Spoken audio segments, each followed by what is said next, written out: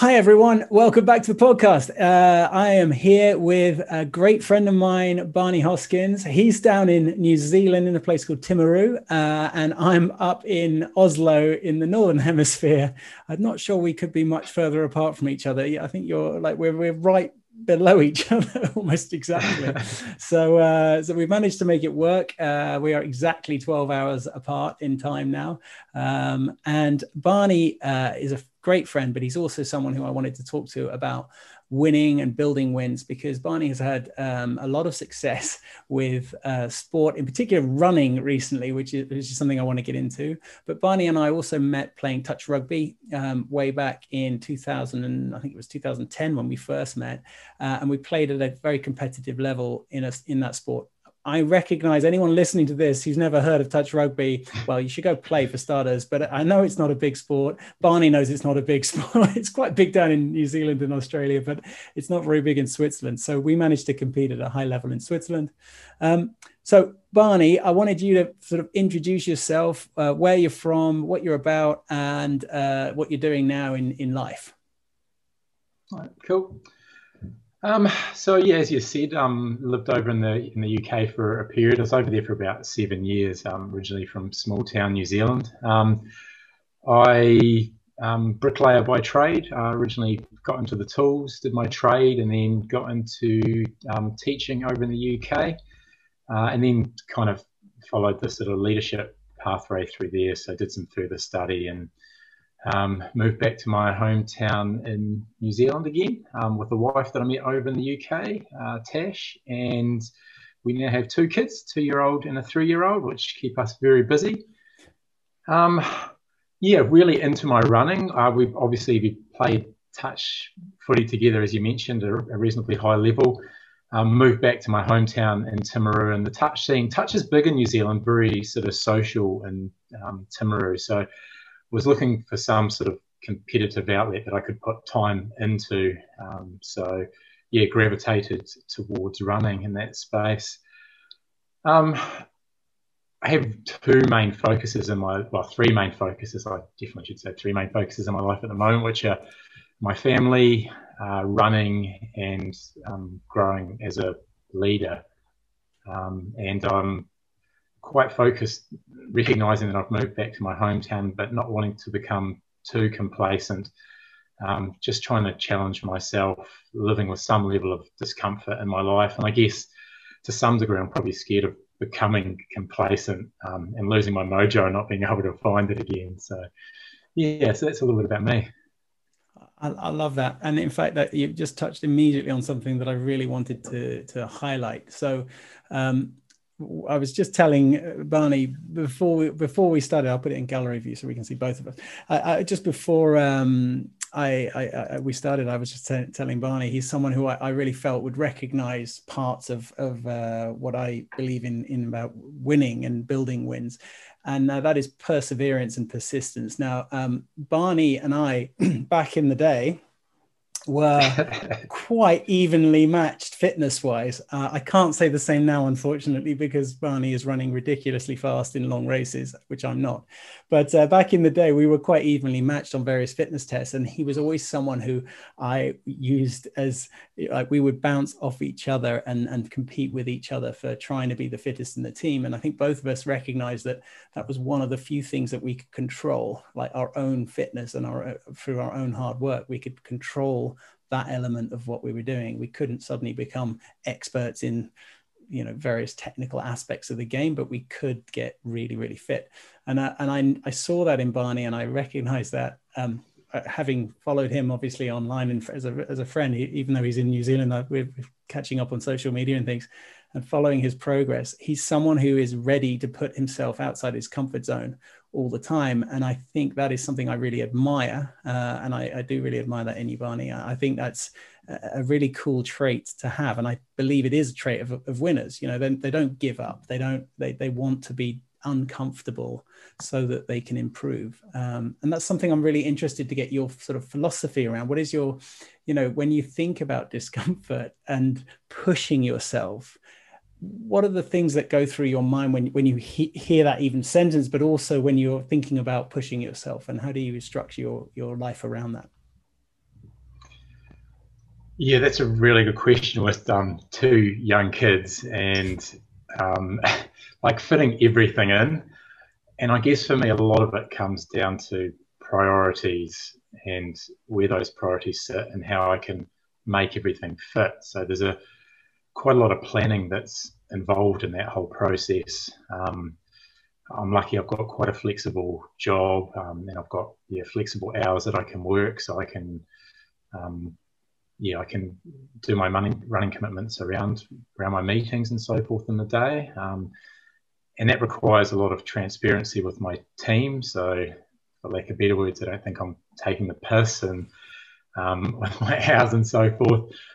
But because running is a big priority for me, I'm willing to have those conversations with my team. I'm having conversations with my family. I'm having conversations with my manager because it's a priority in my life.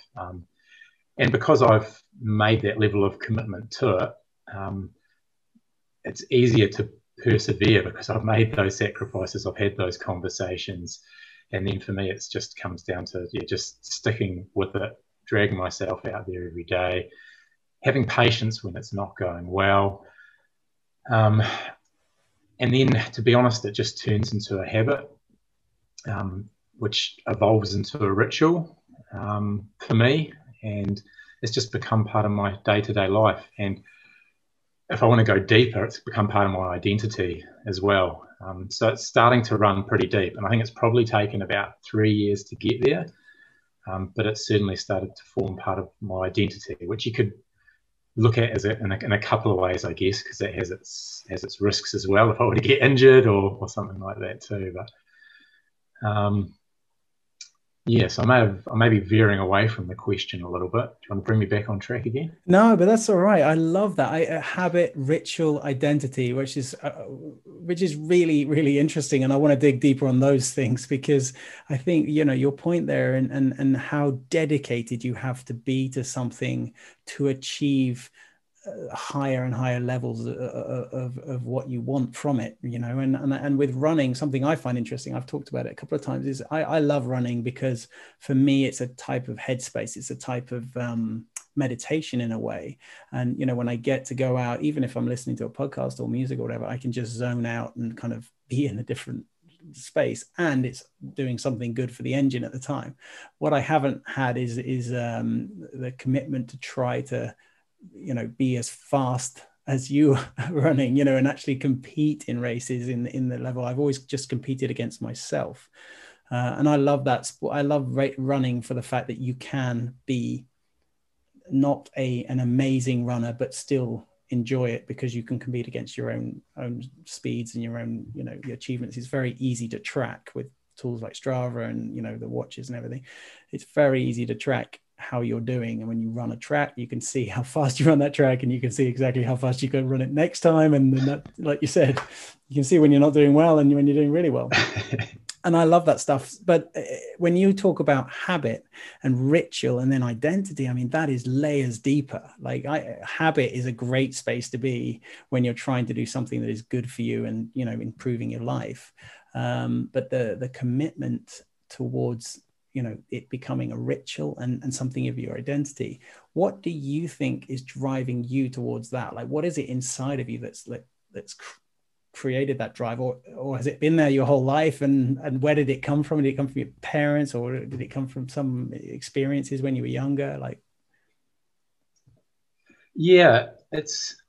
guess something's always sort of been there, that when I commit to something, I commit to it, but not in the sporting arena. I think that's been that happened probably more so when I started playing touch over in the UK. I think, I'm just trying to think of early examples. I remember my mum often tells a story about when I was young and I felt I was becoming a little bit chubby and I wasn't happy with my weight.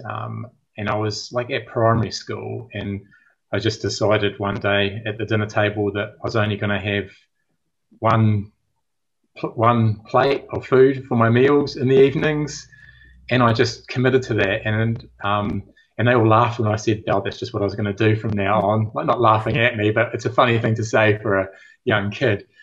and then I doubled down, and from that point onwards, I only had one plate of food. I think being able to commit to something and stick with it's probably something that's always been in me. And I think some of the resilience to be able to endure those unpleasant moments probably began in my earlier years. Growing up with the name Barnaby wasn't always easy, got teased a bit and could be quite isolated, and had to find ways to adapt to that, which basically tended to take a mick out of myself, a bit of a self-deprecating sense of humour, which has served me well. So I guess there were a couple of things that probably led to that early on, but I think some of it was probably just innate in me. I wonder, like, because like you said, the competitive sport started when you were when you were playing touch in UK and in Switzerland, and before that, then, I mean, do you feel like, because something I recognize is you're a Kiwi, right? You're a New Zealander. And then, just in case anyone didn't realize that, Barney's a Kiwi, married to an Australian. and New Zealanders tend to have a very competitive nature. I know I'm generalizing about an entire country, but the sense of identity around the All Blacks rugby team and a lot around, when you're there, you get a real sense that there is a competitiveness in the nature. And I guess the Maori roots of the country also lend to that a lot. There's a lot of competition around that. People will be familiar with the haka and things, laying down the challenge. That's what the haka's, I think, all about. Correct me if I'm wrong there, Barney. But that sense of identity, and I wonder if that affected you at all, or if that played any part in the way you feel that you've responded to sort of the commitment to things, or the drive and the ready to be discomfort. I'd probably say it didn't play a big factor, and I say that solely because in my younger years I played a little bit of rugby, and then I didn't play rugby through high school. Got back into it after high school. I played table tennis through high school, touch footy. I didn't really get caught up in that whole, dare I say, macho first 15 rugby bravado sort of stuff, which after school I sort of got sucked into a little bit. But I don't think that was probably as big a factor. I think when I discovered running, which is, I guess, where the sport really started for me, I started running after. I was doing a bricklaying apprenticeship, and I had a breakup, and I went for a run just to burn some energy. And it was, for me, a very long run. I ran for about 4 or 5 kilometres, and I'd never run that far before. And I felt so good afterwards. Like, the endorphins, any stress just melted away, and that was my introduction to running. And it's been a lifelong thing ever since. Ever since that point, I've just kept it up, from just the mental health well-being side of things. And then, because I was running, that gave me more confidence from a fitness perspective, and I got into rugby from that point, and it really opened a lot of doors. Then I just started becoming, I guess, a bit more competitive. It wasn't running. I started doing a lot more of it more competitively later in life. That was more based on not being able to play touch as competitively as I was able to, or commit the time, because there wasn't the training and so forth that I could sort of put into where I am at the moment. So I guess that leads to you being able to control your time around when you run and you train. As an individual sport, it's obviously much more straightforward.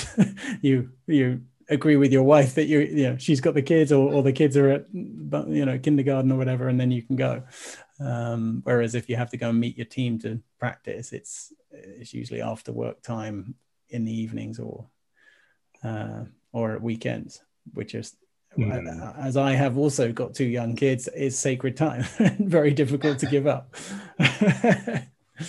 So tell me a bit more about the running then. So you recently, I want you to brag about it, but I know you won't brag, but you recently did amazing in a race down in New Zealand. So why don't you tell me about that first? It's a bit of a sliding continuum running. I'm pretty competitive where I live in my town. I'm sort of one of the fastest runners and have built an identity around that unintentionally, but I quite like it now. I kind of almost want to take it back a little bit to a point you raised earlier. I'm just trying to think of what it was. I've lost it. It'll come back later, but I'll talk to the race. So I guess for the identity side of things, I was going to go back to in the habit. It wasn't that I initially set out to become like competitive in racing. It was competitive against myself, and I think even to this day, it's still competitive against myself because the scope of athletes is so broad, and I'm a big fish in a small pond at the moment. But if I step out into like big races, I'm running Queenstown Marathon, and I got 15th in that last year, which I'm still really proud of. But and that's a really big, thousands of people competing in it event. If I'm running a smaller event, I might get a top 3 place. But it really does depend, what event you're running in. But I've run in 2 events lately over the last few weeks and managed to get a top 3 down in Te Anau, and I got a first place in my hometown half marathon, where I was fortunate enough to win by sort of quite a margin. And it's super rewarding when you're putting in K after K, you're putting in all this mileage and all this training to come out with something at the end of it. But I guess that's not why I'm doing it. And to be successful in anything, you've got to be intrinsically motivated to do it. You've got to get a sense of satisfaction from the grind, because if you don't get any sense of satisfaction from the grind, you're never going to get to that reward, because you're going to give up and you're going to quit on it. And that doesn't mean that you're going to love every moment of the grind. Some of that grind is it's almost intolerable. A lot of the grind is just mental. It's not always the running for me. It's not the pain of it. It's the running the same roads and the same streets. It's the solitude of it. When it's a few hours, it's okay. But if I'm running, which I am at the moment, sort of around 120 plus kilometers a week, that's a lot of hours, that you're often by yourself, and you try to fit in runs with other people, but that doesn't always line up. And and then that sort of, it evolved initially from just trying to form a habit, get out, do a certain amount of mileage, and then it became more of a ritual that if I didn't get out and do it, I'd feel a bit low, and it's formed into an identity where it's just part of what I do. And I try not to get too sucked into people are watching me on Strava to see how many Ks I'm doing, and I'm trying to impress people, because I think that's a high-risk game that leads to injury. As you'll see from my Strava, most of my Ks are probably slower than your Ks that I'm putting in, because to get the mileage that I need to get under my belt, you just need to be doing it slowly, I guess, or a lot of that mileage, and then your high-intensity workouts. Pretty high intensity.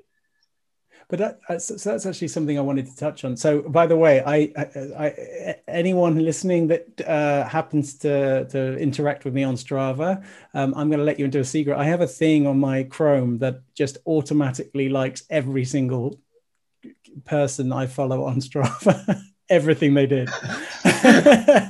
So I think everyone thinks I'm some sort of stalker because I like every one of their runs and their walks and things. But I just feel I like Strava because if you've got off your ass and did something, and if it's posted on Strava, good for you, is how I feel about it. Whether you are Barney running incredibly fast, long kilometers or whatever, or someone who is walking their dog regularly and trying to get fit through that, I'm like, good for you. No matter what, it is you got off your ass and did it, and that deserves a thumbs up. so I do automatically that. So I don't actually track that much at Barney. I just see some of the highlight ones when it's a big deal race or something like that. Then I'm really interested, of course, and I'll post a comment or something. Then I've taken interest even if I post it.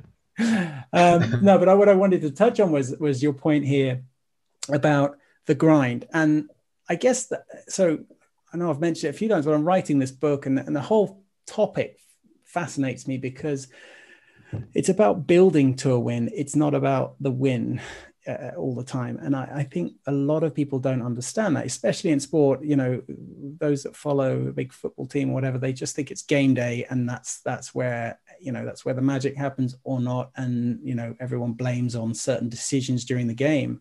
But the amount of background work, especially at the higher levels, that goes into building that win together, whether it's the nutrition of the individual players, whether it's the, you know, the stretching exercises that have been mastered, and whether it's the team dynamic, whether it's the actual strategic planning against specific competition and how they're going to react.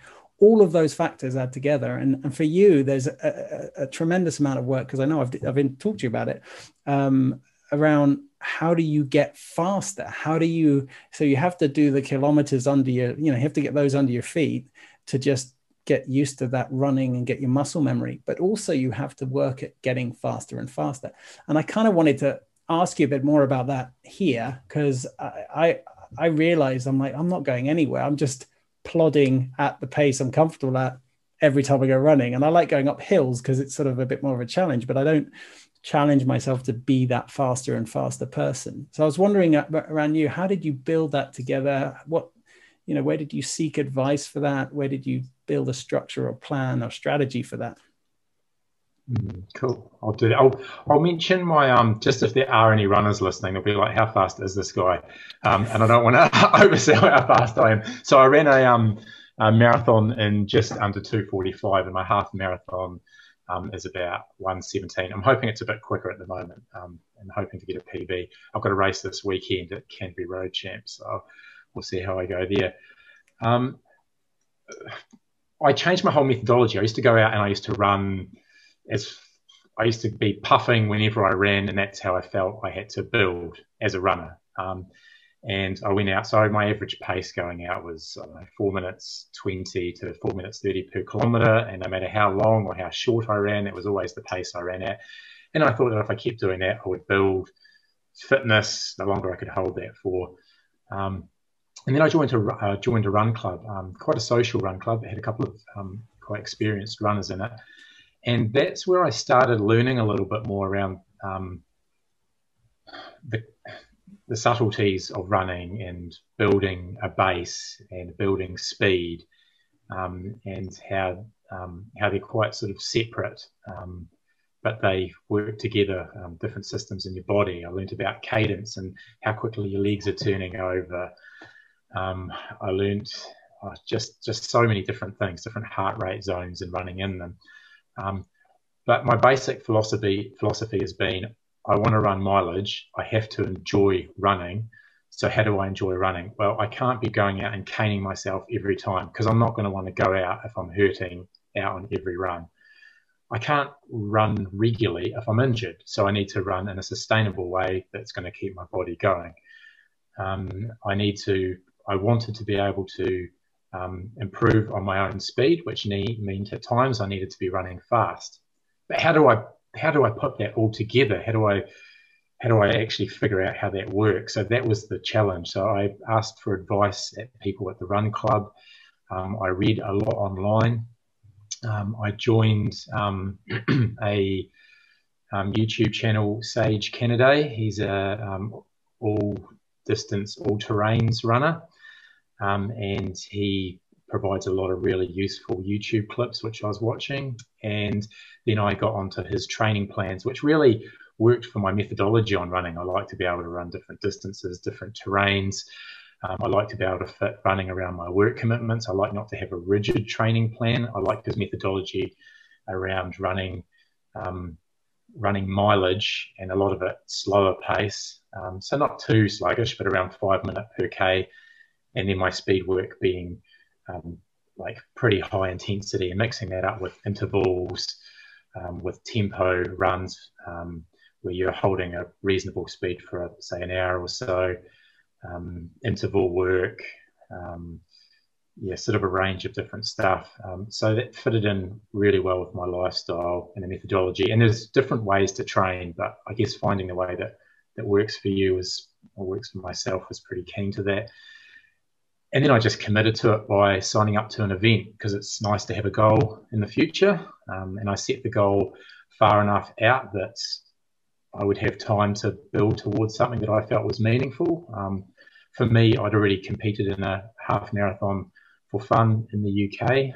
And I had a time in mind initially that I wanted to break an hour and a half in the half marathon. And so set a goal that was meaningful for myself, that I could commit to and have a purpose behind achieving. And that was really how I started forming my habit, which started evolving into a ritual and then into an identity. So I kind of stumbled into it, essentially. I have got one or two running friends who are not that dissimilar to you. I mean, we know one very well who'll definitely be listening, so we've got to give her a shout out. Is Jen? She wanted to come and join us. So Jen is a great friend of both of us, who also played touch rugby with us, and she's an ultra runner. So she's more of the crazy long distance races than the shorter half marathons, and she's often up in the mountains doing her thing. I've got a few friends like that as well. We've got a few friends in Switzerland who do that. But I'm interested to touch on that when you say about the training plans, because again, I think that's something which is interesting. It seems obvious to you, but having a plan, and you said earlier about planning, not just around planning when Tash will let you out the house or when you can work, when you get work time off, but planning around what is it you're going to be doing, and which days do you do which runs, how do you want to structure your week, how rigid is your planning on that, and how far ahead do you sort of tend to plan? It's pretty flexible day to day, because I might have work commitments thrown in my lap. So I might need to, I usually plan to run in the day. If I've got a lot of meetings, my next choice will be early in the morning. So I'll try and get up sort of 5:30, get out for a run. And then I've got a third plan, which is to run after the kids go down in the evening. If that's not an option, then it's a negotiation with Tash if she's happy to do dinner, put the kids down. So I have contingencies all over the shop to make sure that it gets in. And I'm willing to. I don't like missing sleep. I think sleep's a really important factor to running well. But if I need to miss some sleep, then I'll miss some sleep to get my run in. I'm listening to Arnold Schwarzenegger on his thoughts around 6 hours per night is all you need, and you're wasting time. And there's a bit of thought around that space. Some of the most competitive runners sleep significantly more than 8 hours per night, and I believe that there's been proven gains for getting decent sleep. So I've always been a little bit careful around that space. I completely agree. The science is definitely coming in thick and fast that sleep is almost as important as as all other factors in training regimes and things. I've got a couple of friends who actually one who's working in a startup linked to sleep as well. But I'm inspired by those people who, there's that guy Jocko Willink who photos his watch every morning at 4:30 on Insta. That's his one thing. Every morning he gets up, works out.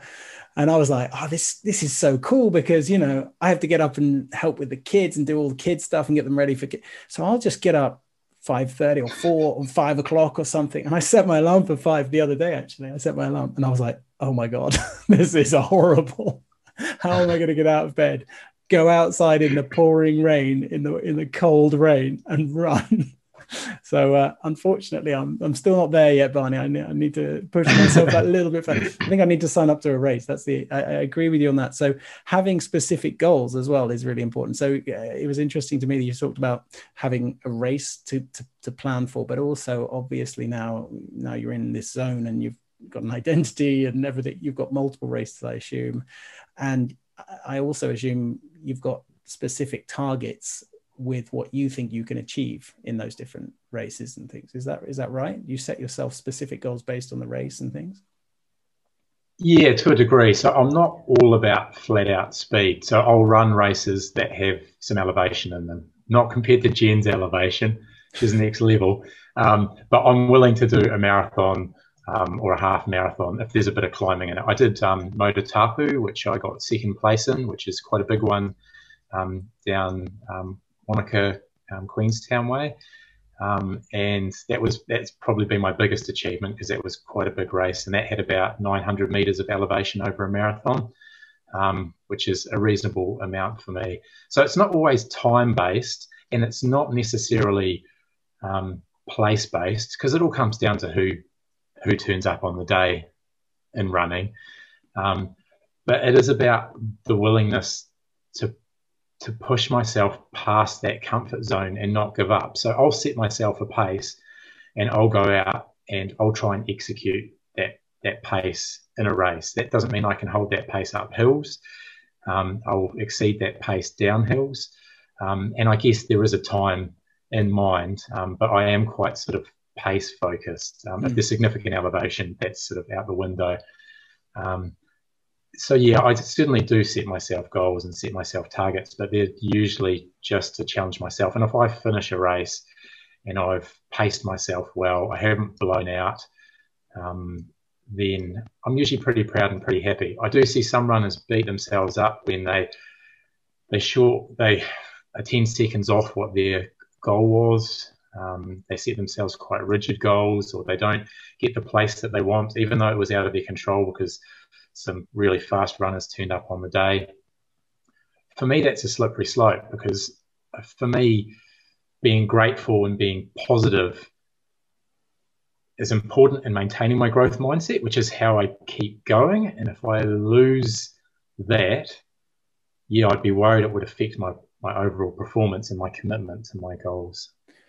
100% agree with you. I also think you've got to embrace the fail. If you didn't manage to achieve what you intended, then you've got to embrace that and understand it, and not beat yourself up about it, but learn from it. Like, learn why did I set myself that target in the first place? Was it unrealistic? Or, did I execute my strategy?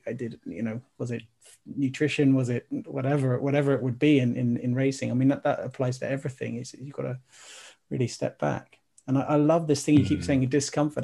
This is why, I know you, and I've seen you at it. I think we've both been sick on the side of the field, been through just pushing ourselves to the absolute limit in fitness, in the cardio, trying to bust ourselves up. And I love that. I saw a thing the other day. I think I'm thinking about getting on a poster, is life begins when you exit your comfort zone. And I just love that. I feel like, you're learning and developing every time you push that envelope of that comfort zone. So yeah, that's something I do really admire that in you, Barney. I know it sounds like I'm sucking up now, but it's one of the reasons I wanted to get you on here, because I think part of winning and part of building that winning strategy is that mindset and that perseverance, that persistence, the bloody mindedness. I'm sure you're probably quite stubborn. I know you as an extremely lovely, kind, gentle guy, but I reckon inside there's quite a stubborn Barney. Would that be fair, do you think? Yeah, certainly. Tash will attest to that. I think going back to that point around failing as well, like, if there's something I've learnt about myself, it's that vulnerability isn't weakness. And I think the willingness to fail is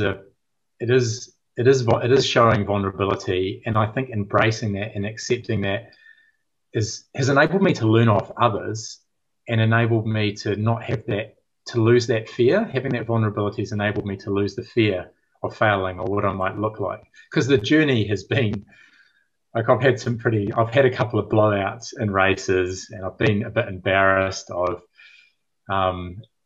There's been plenty of failures along the journey. Leadership's probably a better example. And I'm practicing vulnerability in leadership at the moment, which has been pretty challenging for me. And a willingness to just embrace that, be open, be authentic, make mistakes, put my hand up when I make mistakes. I've learned a lot from my running, I think, and a lot from my leadership that's transferred back and forwards as well. So yeah, read a great book, Daring to Lead, by Brene Brown, and that book has helped me immensely in my leadership, but some of that stuff's also bled across into my running as well. So what would you say when you consider leadership, then what would you say are the key elements that you do transfer across? Because I think I totally agree, but like, what are the key ones that you think are the most useful, which bleed across? That's a really good question. Good. I guess I feel them more at the time when they're happening than I can. Yeah, sorry. It's just me looking off into space, trying to. Yeah, it's a really good question. I often think of it when I'm in the moment, but now that you've put me on the spot, nothing's really jumping into my head. Yeah, I guess just I certainly the conversations that I have and the vulnerability has probably been one of those key factors where, I'm willing to make mistakes. I'm willing to look the fool to try something out or try something different, or something doesn't go to plan. I'm just willing to do that. And I think your point about authentic as well is, as a leader, earning trust.